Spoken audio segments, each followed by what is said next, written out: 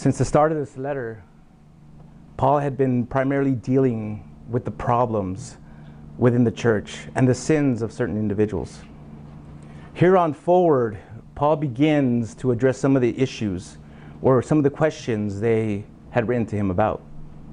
In this particular chapter, Paul takes on the issue of marriage, singleness, and divorce. Now, however, in these verses we're going to be covering this morning, his focus will be on these three topics: sexual responsibility within a marriage, God's gift of marriage and singleness, and what God's word says about divorce and separation. So whether you're married, whether you're here, you're married, single, divorced, separated, I hope today's passage will give you a clearer understanding of what God's will is for you, regardless of the situation you're in. God desires purity, and in singleness, it desires purity in marriage and in singleness. And the best way we can honor His desire is by devoting our heart, mind, and body completely to Him. So before we read, let's ask the Lord to speak to us this morning. Heavenly Father, you've given us another great morning, great time of worship, Lord, and as we get into your word now, I want to continue to worship you, Lord, with our minds, our hearts, with all our being, Lord. This issue now is such a difficult topic, Lord. Especially those of us that have been through it, that are going through it, that may be considering it, or whatever it may be, Lord. Or to minister to us. Answer our questions we have, Lord. And we just want to honor you at this moment. Fill this room with your Spirit. Help us to understand you more. Help us to understand these topics more. Fill us with your love this morning.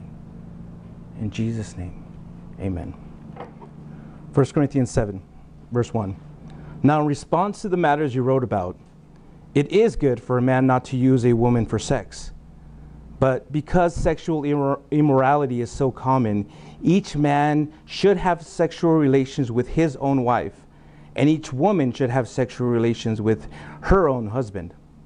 A husband should fulfill his marital duty to his wife, and likewise a wife to her husband. A wife does not have the right over her own body, but her husband does.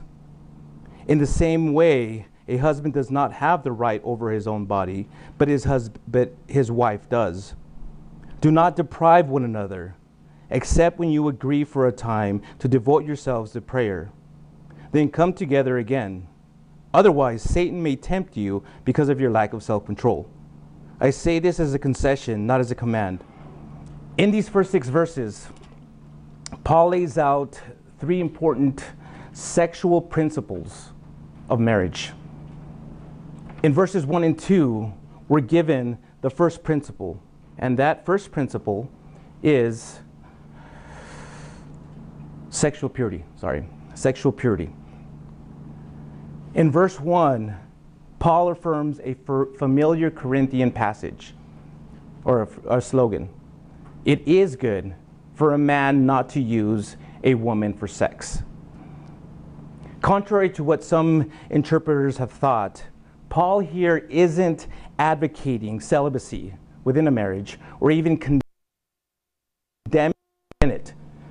Rather, he's rejecting the notion of men using women for mere sexual gratification. Now, we've covered reasons why last week, so I won't get into it right now, but I will remind you of this. God gave sex as a precious gift to mankind and uses it powerfully to bond husband and wife together in a true one-flesh relationship. Because of the physical and spiritual union that takes place during sex, a person who continues to be sexual promiscuous becomes less and less of a person as a piece of his soul is stripped away with each encounter. Although Paul agreed men should not use women to fulfill their sexual needs, he had some reservations about completely advocating for it. You see, some of the Corinthians were using this slogan as a reason not to have sex in their marriages. So Paul qualifies it in verse 2 by saying that sexual abstinence is, for the most part, inappropriate in wedded couples. He clearly states each man should have sexual relations with his own wife, and each woman should have sexual relations with her own husband. Sex, as God designed it, is to be enjoyed within the covenant of marriage between a man and a woman. It should be good, exciting, intoxicating, powerful, and unifying. Now also notice that a key aspect of what he said here are the words their own. You're not to have sexual relations with somebody else's wife or husband other than your own. Another thing to notice is the use of the singular noun wife and husband. This is to make it clear that God does not approve either of polygamy or homosexual marriages. The principle of sexual purity, therefore, involves single Christians abstaining from sexual relationships and married couples continuing to engage in sexual relations. In verses 3 and 4, we're given the second principle of a Christian marriage: sexual responsibility. In verse 3, Paul makes it clear that both husband and wife should fulfill their marital duties to one another. These duties include not just sex, but affection as well. In the New King James Version, verse 3 reads like this: "Let the husband render to his wife the affection due her, and likewise the wife to her husband." So what he's saying is that it's the husband's duty to return the affection that she's due. If a husband has sexual relations with his wife, but without true affection to her, he is not giving his wife what she's due. Likewise, it's a wife's marital duty to perform the physical or to return the physical intimacy that he's due. If a wife purposely withholds sex from her husband, she's not giving her husband what he's due. Verse 4 is Paul's explanation as to why these duties must be performed. By saying that husbands and wives don't have the right over their own bodies, but to the other, he's making it clear that married persons no longer control their own bodies, but must surrender their authority over to their spouses. Now, it's important to keep in mind that here this doesn't justify a husband abusing or coercing his wife sexually or otherwise. And it also makes it clear that a wife shouldn't use sex as a tool of manipulation. God's point is that we have a binding obligation to serve our partner with physical and emotional needs, or with physical and emotional affection.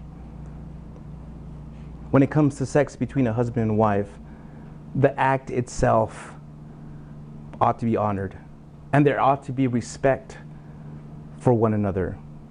And this is where communication comes in and is key in a sexual relationship. The husband should respect the wishes of his wife, be willing to meet her emotional needs, and be understanding when she's not in the mood.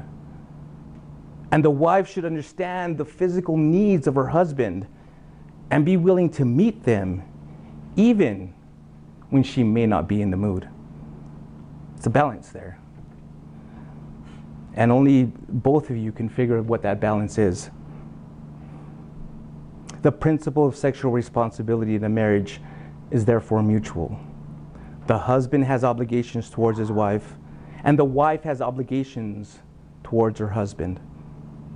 See, the emphasis is on giving, on I owe you instead of you owe me. In God's heart, sex is put on a much higher level than merely the husband's privilege and the wife's duty. In 5 and 6, Paul tells us the third principle within marriage: mutual sexual abstinence. Do not deprive, what he means by do not deprive in verse 5 should probably read, stop defrauding, that is, cheating someone else out of what is properly theirs, his or hers. The only exception Paul will tolerate is if both partners mutually agree that for a very limited time they will abstain from sex for a period of communion with the Lord. But again, it must be mutual and to grow closer to the Lord as a married couple. Now, once this period is complete, they must come together again as soon as possible to avoid temptation due to lack of self-control. You see, the longer a husband and wife withhold sex from one another, the easier it will be for either one to be tempted to have their needs met somewhere else, whether it's the physical needs of the husband or the emotional needs of a wife. They will look for it somewhere else. The longer they abstain from having sex with each other. Again, this is one of the biggest traps of the devil. And if he can break up a marriage, then he's won. He's done his job. Now, Paul makes it a point to say in verse 6 that abstinence is permitted within marriage, but it's not mandatory on those occasions. God does not command or even recommend abstaining from sex within marriage. But it can be done for a brief time for a specific spiritual reason. You see, like fasting from food and drink, the principle of mutual sexual abstinence is that it helps to hone one's focus on the one great desire, and that's God Himself. Well, in the next couple verses, Paul addresses the benefits of being single, of being a single Christian, by using his own status as an example of purity and self-control. So let's go there. Verses 8, we're going to be in verse 8. Verse 7. 1 Corinthians chapter 7, verse 7. I wish that all people were as I am, but each has his own gift from God. One person has this gift, another has that. I say to the unmarried and to the widows, it's good for them if they remain as I am. But if they do not have self-control, they should marry, since it's better to marry than to burn with desire. In these 3 verses, Paul is specifically thinking and speaking of believers who weren't married or were previously married. Verse 7 offers the first hint of what verse 8 will make explicit. Paul is currently single, and he likes it that way. He wishes all could share his enjoyment, but realizes that only some have that gift, while others are gifted for marriage. According to Paul, whatever a person's status, either content in being single or happily married, it's a gift from God. In verse 8, he speaks directly to the unmarried and widows who don't have this gift. The unmarried here refers to all categories of single people. These include divorced women and men and those who have never been married. Paul also emphasized widows here, since there was a considerable social pressure on them to remarry. Those in this category, he says this: it's good for them if they remain as I am. You see, Paul, again, at the time of this writing, was unmarried and considered himself in the same category as the unmarried and the widows. So as a result, he's able to speak from the heart because of his own situation. Here, he recognizes the benefits of being single, which he will speak more on later on in this chapter. He wants them to know that it's good because single Christians have a greater tendency to be more focused on God and more available to do the work of God. Unlike today, in Paul's day, Jews considered marriage a duty, to the extent that a man reaching 20 years of age without marrying was considered to be in sin. Unmarried men were often considered excluded from heaven and not real men at all. So what he wants to do is encourage these single men and women by telling them it's okay, by telling them that it's okay. It's okay to be single. If you're single and you don't have a desire to get married, there's absolutely nothing wrong with you. Don't let anyone ever convince you that there is. Don't let anyone pressure you, if you're single again, to do something that God hasn't called you to do right now. And don't be ashamed to tell others that as of now, God has gifted you with singleness. And if you're able to, explain why. Keep in mind, though, that just because he's gifted you with singleness doesn't mean that he won't at a later time gift you with marriage. You see, your gift of singleness might just be for a season. If it's his will, and at just the right time, he will bring someone into your life that you will want to spend the rest of your life with. But for now, if he's gifted you with singleness, use your gift to bring him glory. To bring him glory and to bring him honor. Now, Paul also understands that some aren't gifted with singleness. Though Paul knew singleness was good for him, he would not impose it on anyone. Paul wished that they would remain single, but marriage was no sin. He goes on to recommend marriage to anyone with those desires and saw it as a legitimate refuge from the pressures of sexual temptation and immorality. He wants them to know that they should not feel guilty or bad because they have a desire to get married. However, if a married Christian is lacking self-control, they ought to find a marriage partner so that they will no longer burn with desire. You see, I'll give myself as an example. I knew from a young age that I wanted to get married. And as I got older and all these hormones started to hit, I knew that there was no way I can stay single for the rest of my life. So I prayed. And I prayed and I prayed to the Lord, Lord, bring me a good woman. I want to get married eventually, and I want to just take care of her, and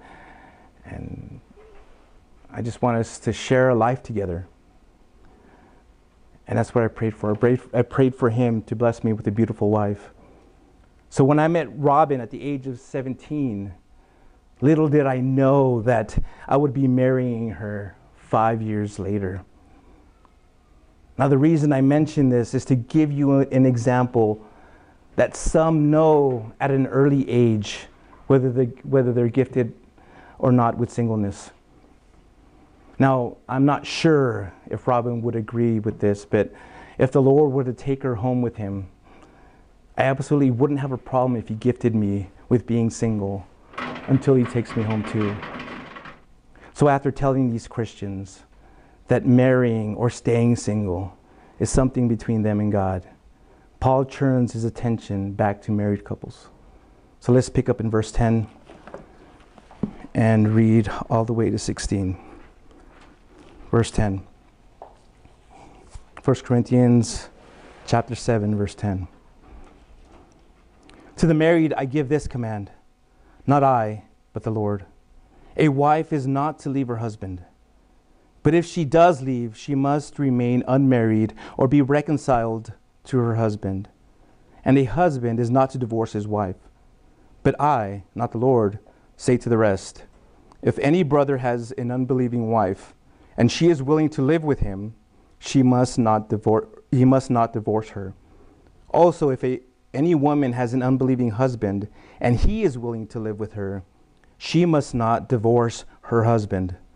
For the unbelieving husband is made holy by the wife, and the unbelieving wife is made holy by the husband. Otherwise your children would be unclean, but as it is, they are holy. But if the unbeliever leaves, let him leave. A brother or sister is not bound in such cases.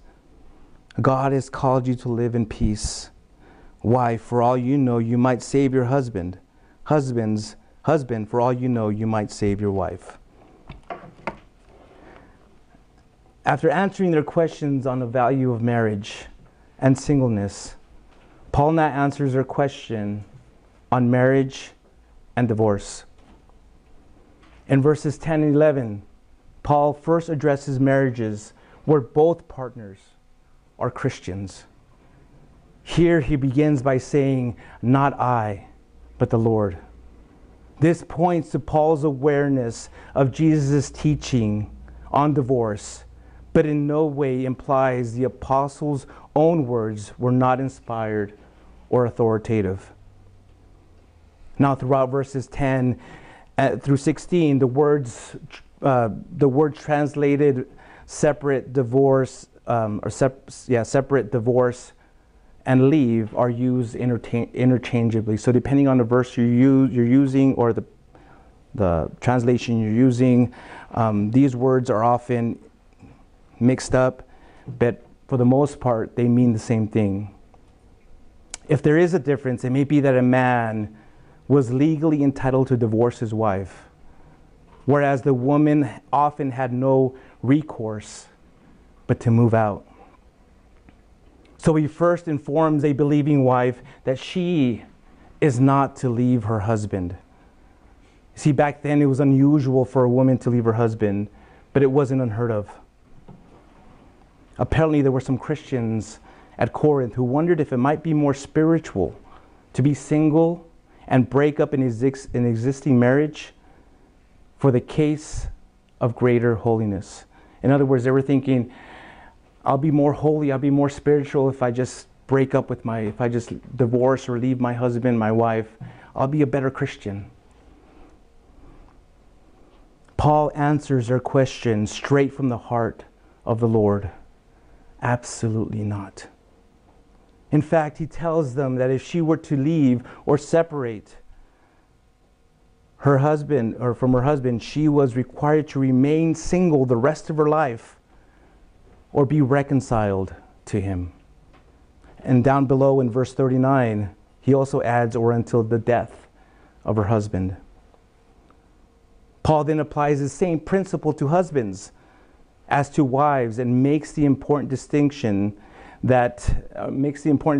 between one who might leave, separation while still honoring the marriage covenant, and one who might divorce.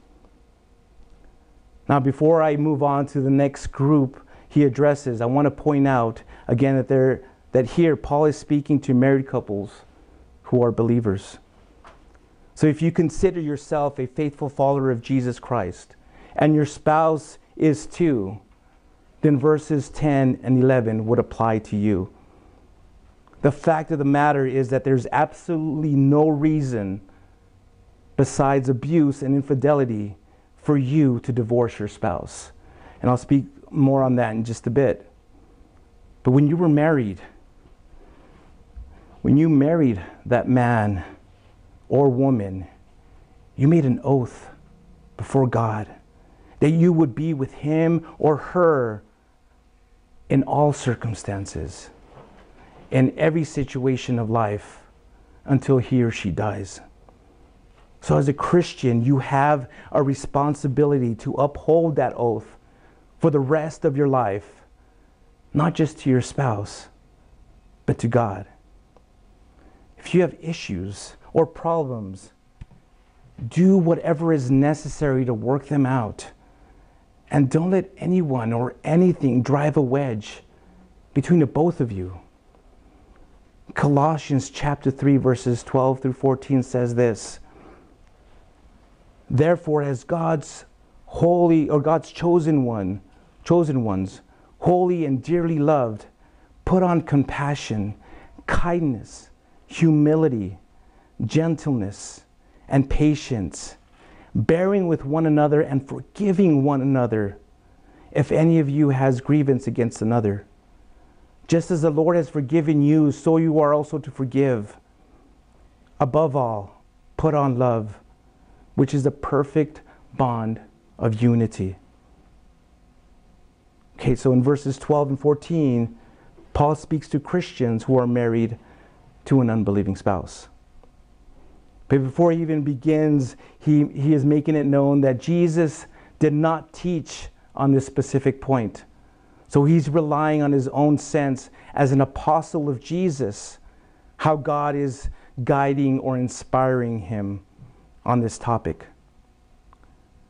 Now, with all the new converts in Corinth, there was no doubt that many couples, usually there was just one person as a Christian. Some believers seem to have feared that sexual relations with an unbeliever would defile them. But Paul here disagrees and insists that if an unbelieving partner is content to stay, the believer must not initiate divorce. Verse 14 supplies the rationale for Paul's insistence on preserving the marriage. A Christian spouse who remains faithful to his or her unbelieving spouse has a sanctifying effect on the other unbelieving family members and even unto the children. Now here, sanctified in this context does not mean that the unbelieving spouse is saved just by marrying the Christian. It simply means that they are protected from pagan values through the influence of the Christian member's exemplary morals. Don't ever underestimate the role you have as a Christian within your family. God can and will use you if you'll allow Him to. Even if you're the only Christian, the only believer in your house, the Holy Spirit living within you will shine through you and out towards every member of the household. 1 Peter chapter 3 verse 1 says, "Wives, submit yourselves to your own husbands, so that even if some disobey the word, they may be won over without word by the way their wives live, when they observe your pure, reverent lives." And in verse 7 it says, "Husbands, live with your wives in an understanding way, as your weaker partner, showing them honor as co-heirs with the grace of life, so that your prayers will not be hindered." Consider it an honor that God is using you as a missionary in your own home to your spouse and to your children. And what I mean by that is, if you're the only believer in that house, everyone else is unbelievers, God could be using you. God is using you as a missionary in your own home. And He wants to do a great work through you. You just have to allow Him to. You have to be open to it. You got to show these unbelieving family members what it means to be a Christian. And that also means being patient, being understanding, not picking fights. I don't know. Again, that's, you'd have to work that out, but what a great honor and privilege it is. In verses 15 through 16, Paul states what a believer ought to do if the unbelieving spouse divorces or abandons them. He informs them that if an unbelieving spouse physically and geographically, not just emotionally, abandons the marriage, the Christian partner was not compelled to try to prevent the separation. In this situation, the Christian is not under bondage to the marriage covenant. This means they are in fact free to remarry because God has recognized their divorce as a valid divorce. It says God has called you to live in peace. And what that means, it offers another reason for Paul's permission to let the unbeliever depart. You see, there's no guarantee that the non-Christian partner will ever be saved by staying. Not only that, but the constant tension introduced by a Christian spouse's split loyalty may cause the unbeliever to further resent God or the spouse. The encouragement here is that a Christian who is married to an unbeliever should know that with faith and with patience, they can trust God. They can look to Him. They can look to Him to work out their present circumstances, difficult as they might be. Now I realize that for some of you this message may be a difficult pill to swallow, just like it probably was for many of the Corinthians who were reading these words. But I hope you understand that everything written in this Bible, in this book, in God's Word, is for your benefit. God takes marriage seriously because He was the one that designed it. He was the one who created it. And He wants us to honor Him by honoring what He created, by honoring our marriage vows. Therefore, believers should be clear, again, about these three things. Firstly, if you're a Christian, you're not to divorce your spouse. Secondly, if you're a Christian spouse who remains faithful to your unbelieving spouse, there is a sanctifying effect on the other unbelieving family members. And thirdly, if your unbelieving spouse wants to leave, then let him go. Let him leave. God has called you to live in peace. Now you're probably thinking, Pastor, you don't know what I've been through. You don't know what my wife or husband has put me through. How am I supposed to stay with someone who mistreated me and who I don't love anymore? First of all, you're right. I don't know, but I do know that God knows. If you've been cheated on, the Bible is clear that divorce is permissible. If you've been abused or are in fear of your life, I could make the biblical case as to why it's okay for you to separate yourself and your children from that situation. Secondly, in our 20 years of marriage, Robin and I have been through a lot. I know what it's like not to feel love for her. And she knows what it's like to be around someone who has done and said some pretty horrible, vile things. Some awful things. God showed us that love is more than just a feeling.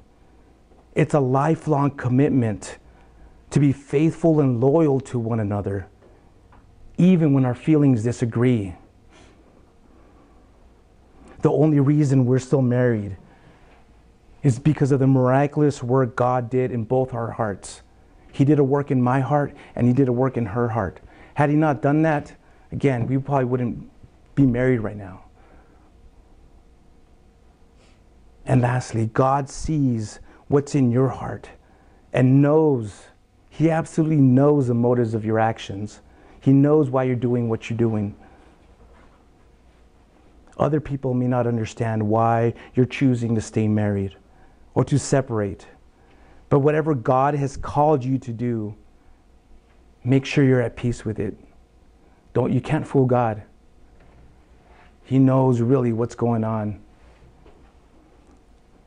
If me or Robin had listened to our feelings, or all our friends, or the advice from all these TV personalities on these talk shows, or these magazines, we probably wouldn't be married right now. But if you're unsure what to do, I strongly advise that you seek counsel from mature Christians who have been through those situations. Talk to somebody. Let somebody know what's going on with you. You know, believe me, there's a lot of people. I've met a lot of Christians when we were going through our thing that we were able to talk to because they knew what it was like. And so our heart and desire now as a married couple is to minister to other couples that have been through similar or going through similar situations. We know that it's hard. We know that it's difficult. But if you trust and believe in God, if you really have that strong faith, you just have to continue to hold on and just ask Him to give you the strength to not give up. Because it's easy, and the whole world will tell you just to give up. But again, marriage is a serious thing. God honors it. God, He created it for a reason. And as I said, I know there are things here. Everyone is coming from different situations, different circumstances. Everyone has been through different things. Don't put yourself in a situation where later on you're going to have to answer to God, and He's going to ask you, like, what happened? And He's going to know whether you're lying about whatever. So just, again, God here is saying, just take care of what you've got, as difficult as it is. And as I begin to close, let me remind you again of what this passage is saying. Regardless of the situation you find yourself in, single, married, divorced, or separated, you can still honor God by keeping and maintaining your vows, remaining sexually pure, and devoting yourself completely to Him. Let's pray. Heavenly Father, this passage, again, is heavy. And maybe for many of us here, we have to truly examine our lives, our relationships, what's going on, Lord.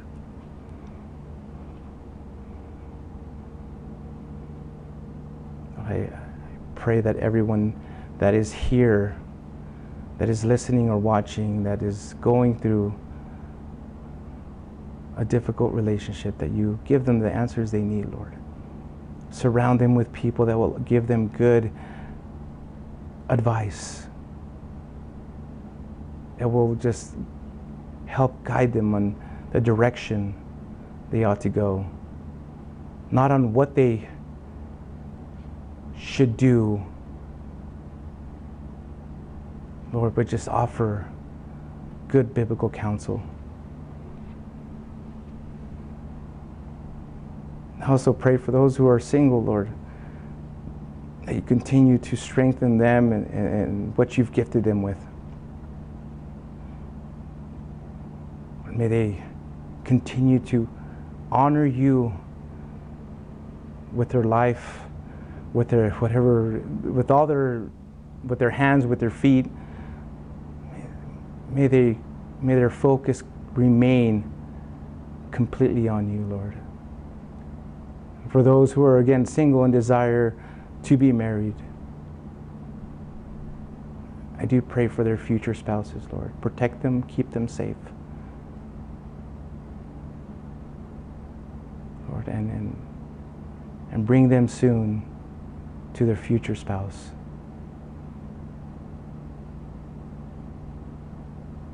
May we honor you in our marriages, Lord.